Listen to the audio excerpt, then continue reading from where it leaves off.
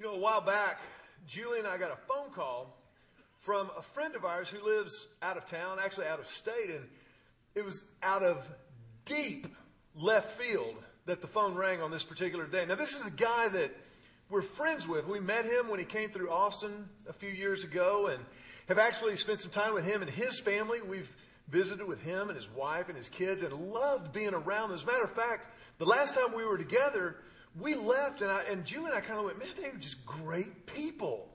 They're awesome. Their kids are easy to be around. They're fun. I just like them. And I don't know if they feel the same way about us, but I really like them. So we kind of left it there. And so when the phone rang, he said, Mac, we are getting ready to celebrate our 25th wedding anniversary. And we would love to invite you and Julie to join us and 4 other couples as we have rented a house in the Caribbean. And if you and Julie can just take care of the plane fare, we will cover everything else. And we just want y'all to be a part of this celebration. And I said, man, thank you so much. I said, let me pray about this. Yes. and I hung up the phone and I said, Julie, apparently they do like us. I mean, they've invited us on this incredible trip. And so in the weeks leading up to the trip, Julie and I were kind of like, why did they ask us? I mean, the other couples were people they had known their whole lives, people that they had grown up with, and people that were in their actual wedding. We'd only known them a few years. So we're like, why'd they ask us? And is this place really as cool as it looks online? And is the water really that blue? And why'd they ask us? And so on and on and on. But when we got there, believe me when I tell you, I have never in my life seen anything like this. First of all, the scenery was unbelievable. It was as if God filled the ocean with bathwater. And then the fish that were in that bathwater in the ocean looked like they had little LED lights illuminating their colors. They were unbelievable when we'd go snorkeling. And the accommodations and the place where we stayed was unbelievable. You'd wake up every morning and the chef would say, good morning, man. Would you like an omelet or some French toast? I'm like, man, I don't know. That's a big decision. I'm going to pray about it and I'll come back and tell you in a minute. There's a lot of pressure right now. And it was just one thing after another. Finally, Julie and I quit asking why. We just told them, we love y'all so much. I mean, it was just incredible. But as phenomenal as the scenery was, as amazing as the accommodations were, the thing that made this trip were the people that were invited to be on this trip with them. I mean, by the first night, Julie and I had 8 new friends that we had never seen before. All week long, the conversation just flowed. We stayed up late. We laughed. We cried. We told story after story, some of which I think were even true. But it was the people on that trip that made it so incredible for Julie and me. We were blown away by those people that were invited to be a part of that. Couldn't believe that we got asked to be a part of that with them. And I think that trip, that trip there in those little latitudes right above the equator in that tropical paradise really serves as a perfect picture of the power of Christmas, of the real blessing, the real message of what Christmas is all about. Because, yeah, the circumstances were incredible. The accommodations great, and the experience was off the chart. But what really made the trip were the relationships, were those people on that trip. And Christmas is exactly the same way. The circumstances are just staggering, unbelievable.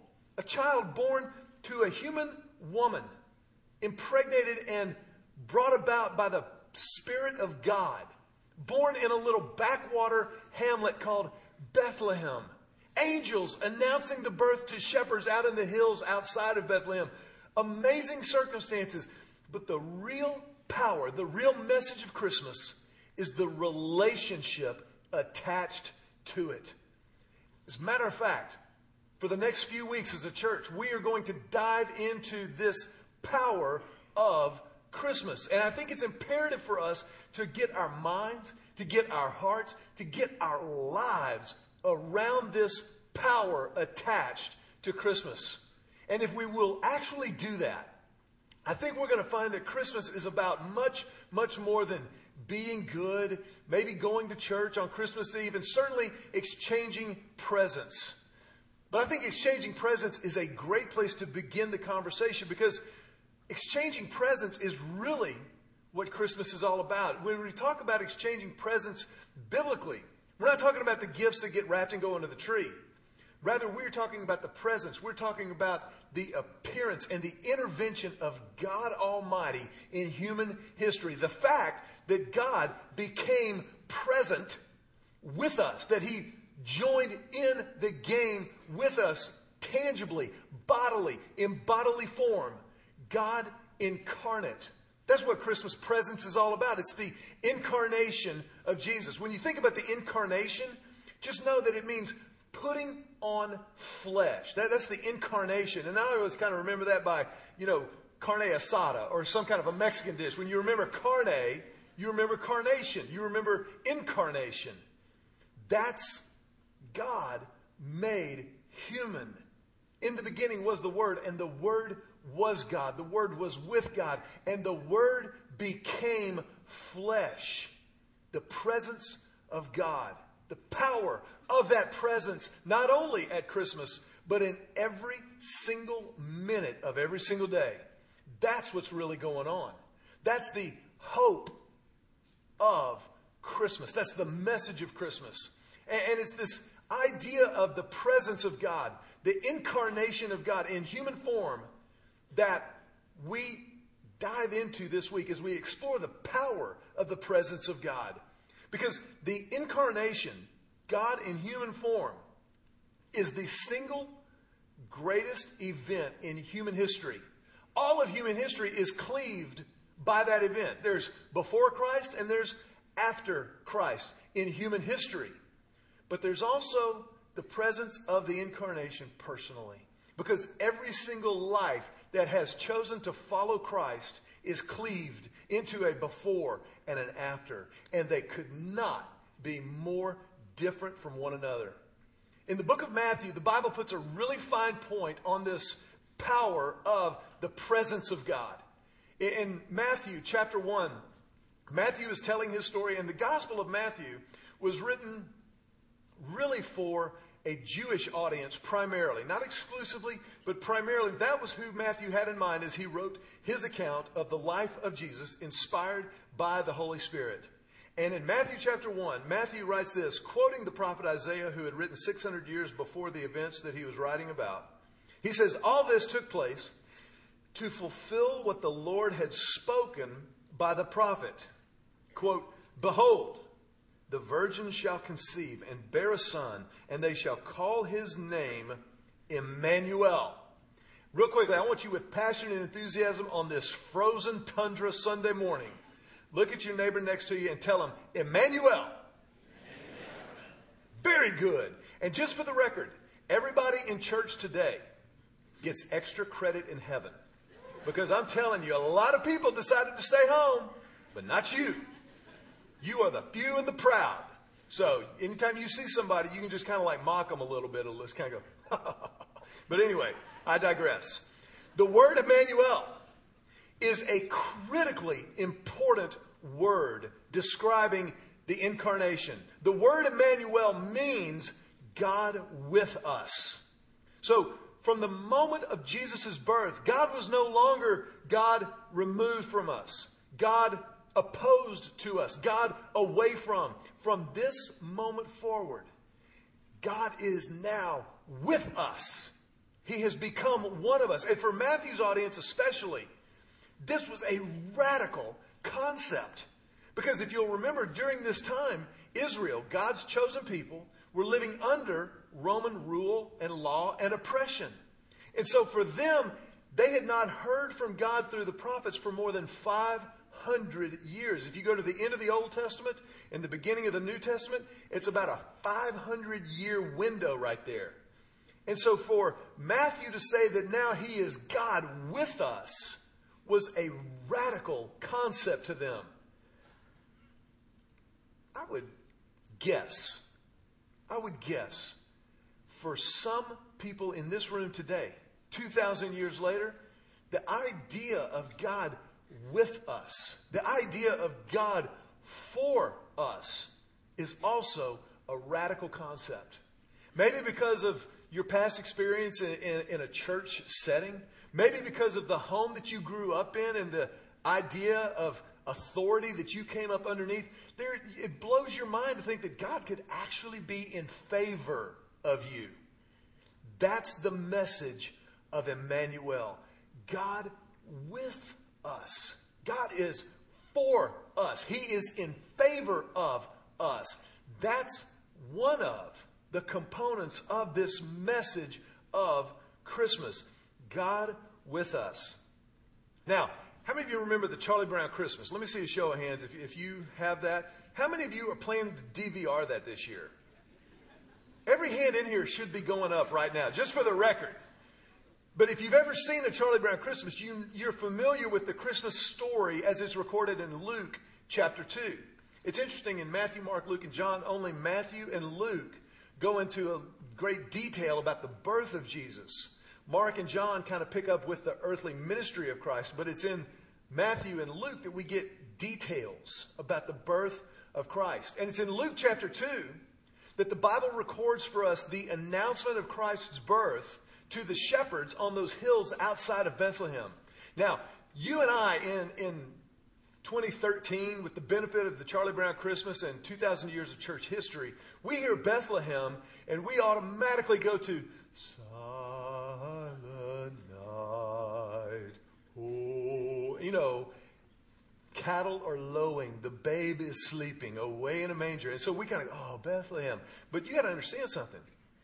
Bethlehem was podunk Israel. I mean, this was a one-horse town. It was a nothing little wide spot in the road. It might as well have been cut and shoot. That's all Bethlehem was. I had to explain that in the first service. I saw some people in our church who were from New York, and they're going, cut and shoot? Cut and shoot is an actual town in the state of Texas, for those of you who don't know. And you should know that, by the way. But anyway, the shepherds, they weren't only not in this little one-horse town, Bethlehem, they were out in the hills outside. I mean, these were hillbilly shepherds. And that is exactly where God chose to announce the incarnation, where God chose to proclaim the presence of Christmas. And as you can imagine, the shepherds were somewhat taken aback. Angels singing in the heavens above them and announcing the birth of God's Son does not happen every night. And just as an aside, I'm sure also somewhere in this room, somebody is thinking to themselves, I don't know about that whole angel thing.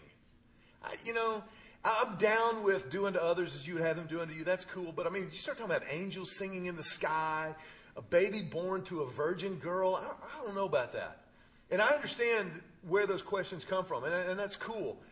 But if that's you, I want to just invite you for a second to suspend your disbelief and just remember the fact that we're talking about God. We're talking about the creator of the universe, the one who created the natural order. So if he created it, doesn't it make sense? Couldn't it be a possibility that he could suspend the natural order and intervene supernaturally to accomplish whatever he wanted to? I just want to invite you to open your mind and your heart to that possibility if you're skeptical about this stuff. For the record, this is what we believe. We believe this happened historically, factually. But moving on, the shepherds were a little bit taken aback. You can imagine they were probably frightened. And so it's not surprising that the first words that the angel said to the shepherds were this. In Luke chapter 2, the Bible records them as this. The angel said to them, "Fear not, for behold, I bring you good news of great joy that will be for all the people. For unto you is born this day in the city of David a Savior who is Christ the Lord. Fear not, for behold, I bring you good news." Tell your neighbor right now with passion and enthusiasm, I got some good news. Now, you don't have to preach a sermon on this right now, but wouldn't we all agree that good news is incredibly inspiring. It's uplifting. It has the ability to change your life, and in some cases, even to give life. Think about good news. I got the job.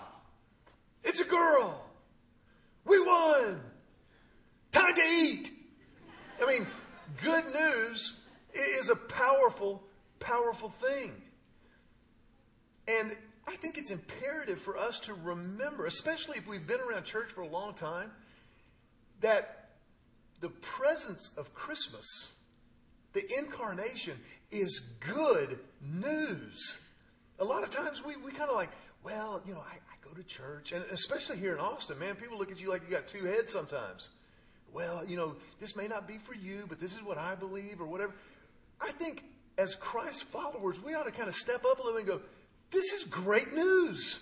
This is good news. I want to spread this news around. I had a friend of mine explain to me recently, he said this, he goes, you know, let's just say for the sake of conversation that you discovered the cure for cancer. And you had the answer to cancer. You would not just kind of go, hey, listen, you know, I know you're really sick right now, and this may not be for you, but I've figured out how to make you well and to keep you alive for another 30 years. You would be like, dude, chick, I've got something that you need. I've got something that'll help. This is good news. The word good news in the original Greek is the word gospel. That's what the word gospel means. That means good news. So we next time somebody says, hey, it's time to eat, you just go, that's gospel. That right there is good news. But I think to really understand why it's so good, we have to understand the before and after. We have to be able to get our minds and our hearts around the fact that the good news of Jesus is not just about being a good person. The good news of Jesus, the Christian faith, is not just about having a good life. And to understand this, I want to go to a passage of Scripture in the New Testament. The Apostle Paul in Galatians chapter 4. In Galatians 4, Paul explains this before and after really, really powerfully. Look at what he says in verse 4 of Galatians 4. He says, now, when the right time came, God sent his son, born of a woman, subject to the law. He says, this was not just some historical happenstance. It wasn't just that God kind of went, you know what? I got time today. I'm going to go ahead and let my son be born. This is as good a time as any. No, God had been orchestrating and moving the progress of human history, all directed to this moment in time. This was what other versions of the Bible will call the fullness of time. This was the ripeness of time. This was the perfect moment in human history for Christ to incarnate, for the presence of God to become part of the human story. And he would be born of a woman, this woman who was subject to the law.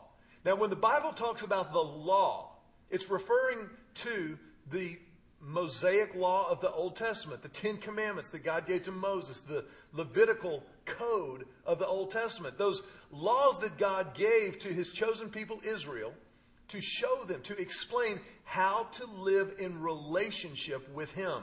How to live in relationship before the ultimate expression of his love, Christ, was a physical reality in his world. And the purpose of the law, Paul says elsewhere, is in Romans, the purpose of the law was to point out the fact that we can't do this on our own. The reason God gave us the law was to show us that we need God. You can look at the Ten Commandments and go, well, thou shalt not murder. Okay, haven't done that this week. You could look at, thou shalt not, haven't stolen anything in a long, long time. Thou shalt not commit adultery. Okay, cool, haven't committed adultery. But then Jesus comes along and says, listen, it's not only about your behavior. It's also about what's going on in your heart. As a matter of fact, you know that thing about committing adultery? If you've looked at somebody else with lust in your heart, then that's the same thing as committing adultery. Ruh-roh. All of a sudden, this ultimately is a heart issue. This is really and truly about what's going on inside of me and not just what the rest of the world can see, although that's a factor. And Paul says this was the environment that Jesus was born into. But then he moves on in verse 5. Paul says, God sent him, Jesus, to buy freedom for us who were slaves to the law so that he could adopt us as his very own children. And because we are his children, God has sent the Spirit of his Son into our hearts, prompting us to call out, Abba, Father. Now, after, you are no longer a slave, but God's own child. And since you are his child, God has made you his heir. So before Christ, slave. Slave to the law, slave to sin. In Christ, after the incarnation in history and personally, a child, an heir with Christ. I love that passage there in Galatians chapter 4 where Paul says, God has given us the Spirit of his Son, prompting us to call out, Abba, Father. Now, Abba is not just a great Swedish band. Abba is really a profound insight into the character and nature of this relationship with God. When we call out Abba, Father, it's not as a very formal setting like at a long dining room table. Father, please pass the salt.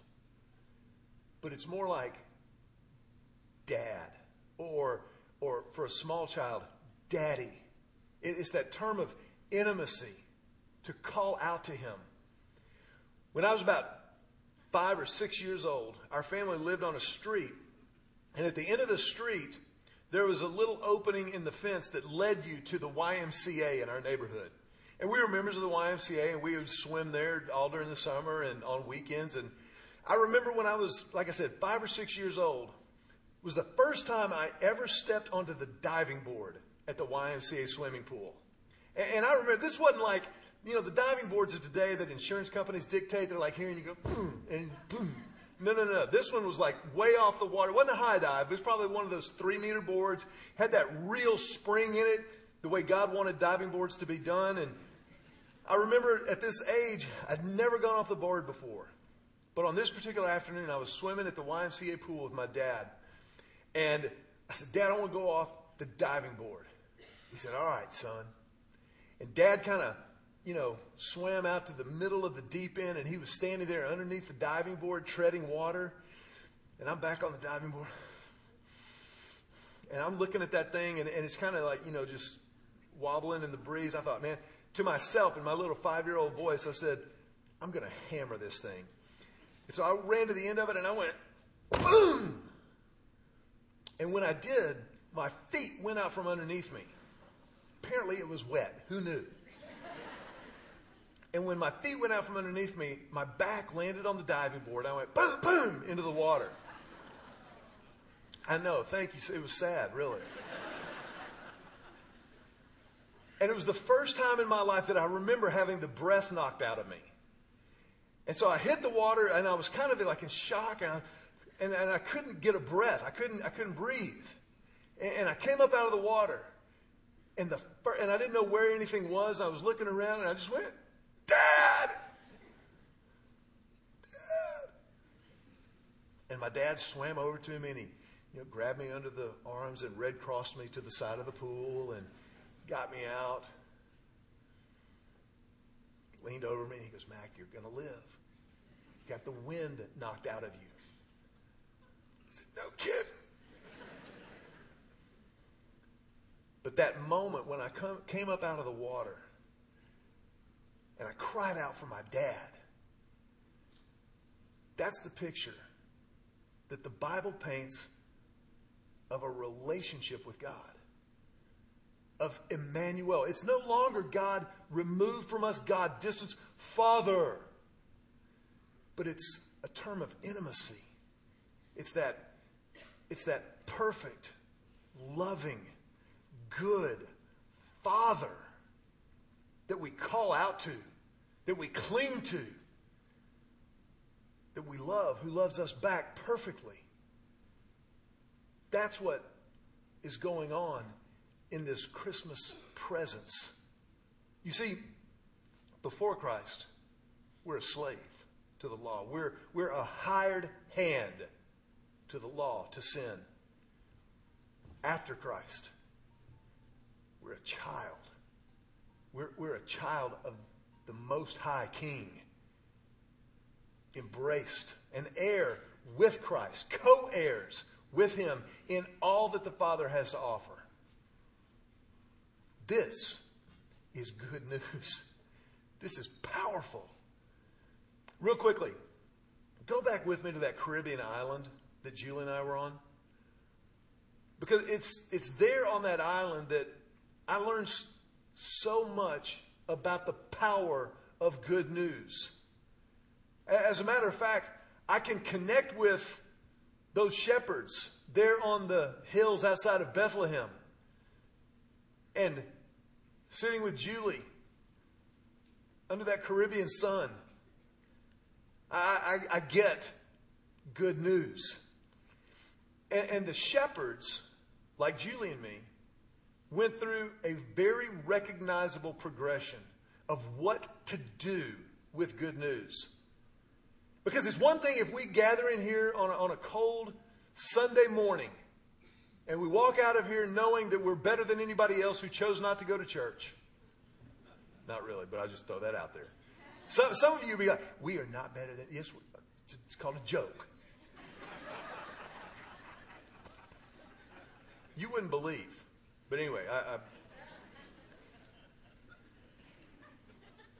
But it's one thing to acknowledge the reality of good news and the power of good news. But it's entirely another to do something with it.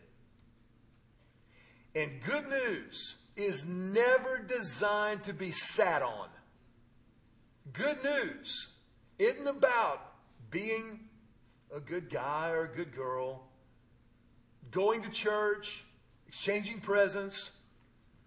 Good news is something we must do something with. Like the shepherds, the first thing you do is you share it. You share it.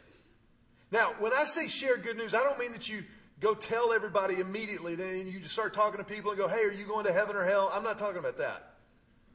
I'm talking about what the shepherds did. Look at it in Luke chapter 2, verse 15. When the angels had returned to heaven, the shepherds said to each other, let's go to Bethlehem. Let's see this thing that has happened, which the Lord has told us about. Tell your neighbor right now with passion and enthusiasm, let's go. This good news is to be shared amongst us. We are to enjoy this together. Yes, it's individual. Yes, it's personalized. Yes, God meets us individually right where we are. And it's to be shared. When we gather together, we share it. When we scatter, we share it. This is what binds us together. We share this in community, in relationship with each other. That's why it's important that we gather. That we're reminded on a regular basis, hey, we're bound together by the most important thing in the world. The good news of Jesus. So we share that together. Julie and I, man, when we were sitting in that Caribbean sun, I'm telling you, it was great. The food would have been unbelievable and the scenery staggering if I'd have been there by myself. But how much richer was the experience? How much more powerful, how much more fun was it sharing that with my bride? To be able to go, can you believe this? Why? I can't believe we got invited. But we shared that together. About halfway through the week, I went, wait, we have kids. We have to go home. I remember now. But we shared that together. The second thing that the shepherds did is celebrate it. They celebrated it. Another word for celebrating is to experience it personally. It's one thing to share it amongst themselves, but they went and experienced it personally. What does the Bible say? They hurried to the village and found Mary and Joseph, and there was the baby lying in the manger. Now, I want you to put yourself in their first century sandals for just a second. You've been out on the hills just minding your own business, tending your flocks by night, and all of a sudden, what? The angels show up. And angels proclaim the birth of God incarnate. Good news to all the people. And you're like, whoa. But can you imagine what it was like for them when they walked into that borrowed stable in Bethlehem and looked down and saw a baby exactly as the angel had described he would be there? Everything that the angel said happened. And so when you look in at this baby, everybody walks in and they see a baby and they think, oh. Or they think, ooh, rough delivery. Not your kids, I know, but you've heard stories. But on this night, or day, we don't really know, at this moment, they looked in and they said, there's a baby lying in a feed trough, wrapped in swaddling clothes, just cloths. But the angel said, this baby is Christ the Lord. This is the Messiah, the promised one, the Son of the living God. Whoa. They experienced it firsthand. They didn't rely on rumor. They didn't just go along with what was being said around them. They went and found out for themselves. And they celebrated it. Then, after they had shared it amongst themselves, after they had celebrated it, then, you tell it. You tell it. When Julie and I were sitting on that beach in the Caribbean, we were making a list of people we wanted to tell about that.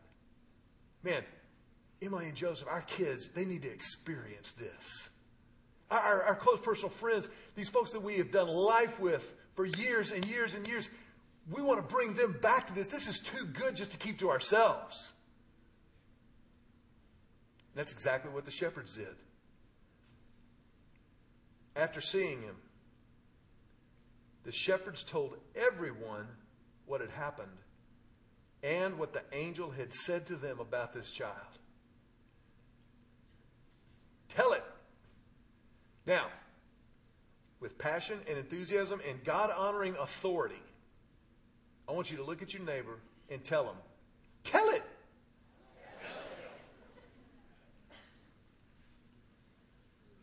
Good news deserves to be told. That's why around here we practice a little thing called tag team evangelism. You know the word evangelism simply means telling good news. Tag team evangelism means this. If you invite a friend of yours, a neighbor, a family member, a coworker, somebody who works out in the gym with you and doesn't wipe down the bench after they're through, you tell them and invite them to a service here at Lake Hills Church, they will encounter Jesus. I promise you, we will tell them about Jesus. And because you invited them, you had a hand in that encounter. That's the beginning of learning how to tell it.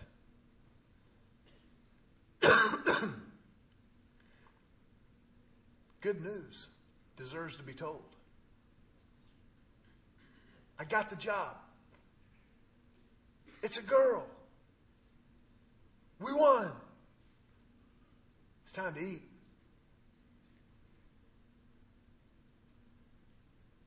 Christ the Lord is born, is real.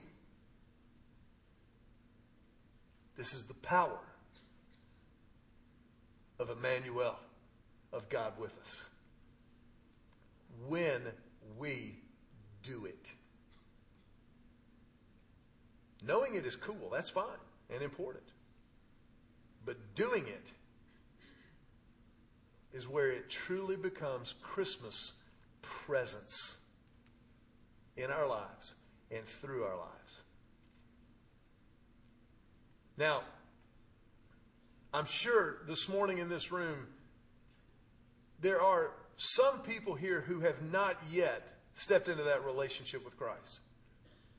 You're kicking the tires and kind of checking things out, and I hope you understand how honored we are that you're here today, how welcome you are in this place.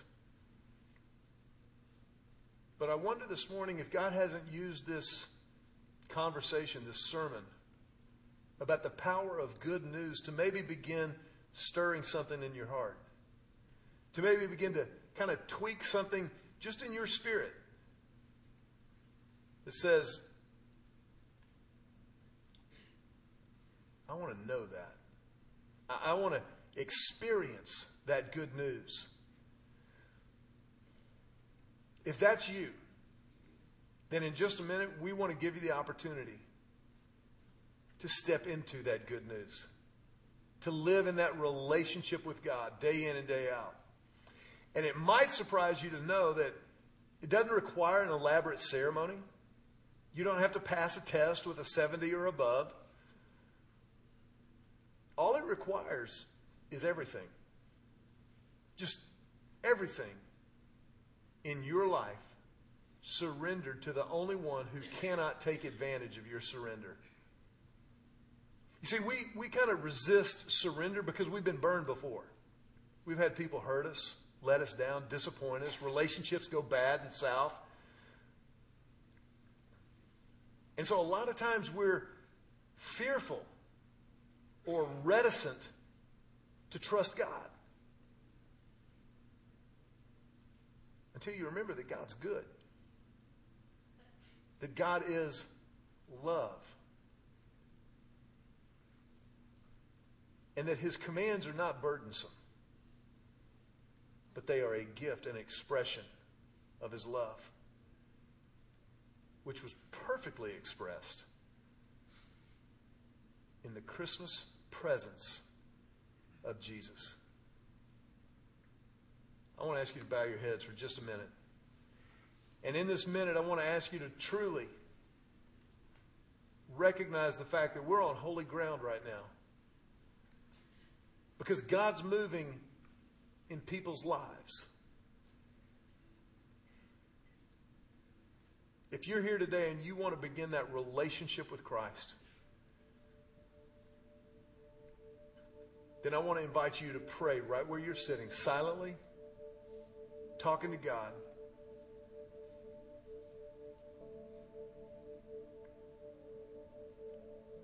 Just say to Him silently, just say, God, I need you. And I give you my life. I surrender all to you.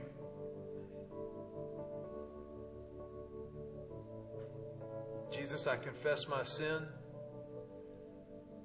and I claim your forgiveness. To live in relationship with you starting right now. Forever. I pray this prayer in Jesus' name.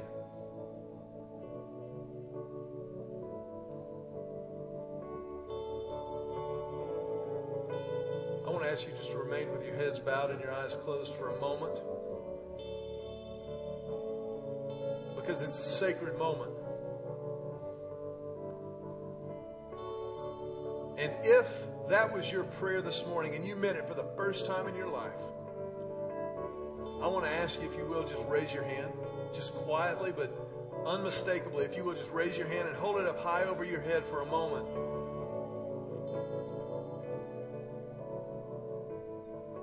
If you'll just hold that hand up, because we want to help you mark this moment. Because this is the moment for which you were created. This is your before and after moment. And so as a church, we want to help with what's next. We want to just pass something down the road to you. There's a a couple of things in that box that's just for you. One's a Bible. One is some information for you to read later on at your convenience. But there's a card in there that we want to ask you to fill out right now. Just take the pen that you got when you came in and fill it out so that we can help. So that we can be that family of faith for you. And after you've filled out that card, if you will, just drop it in the offering bag when it comes past you.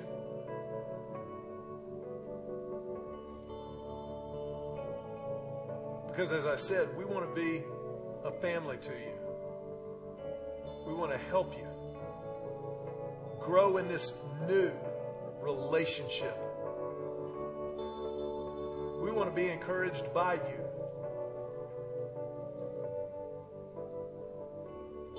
And so as a church family, we celebrate you. We love you.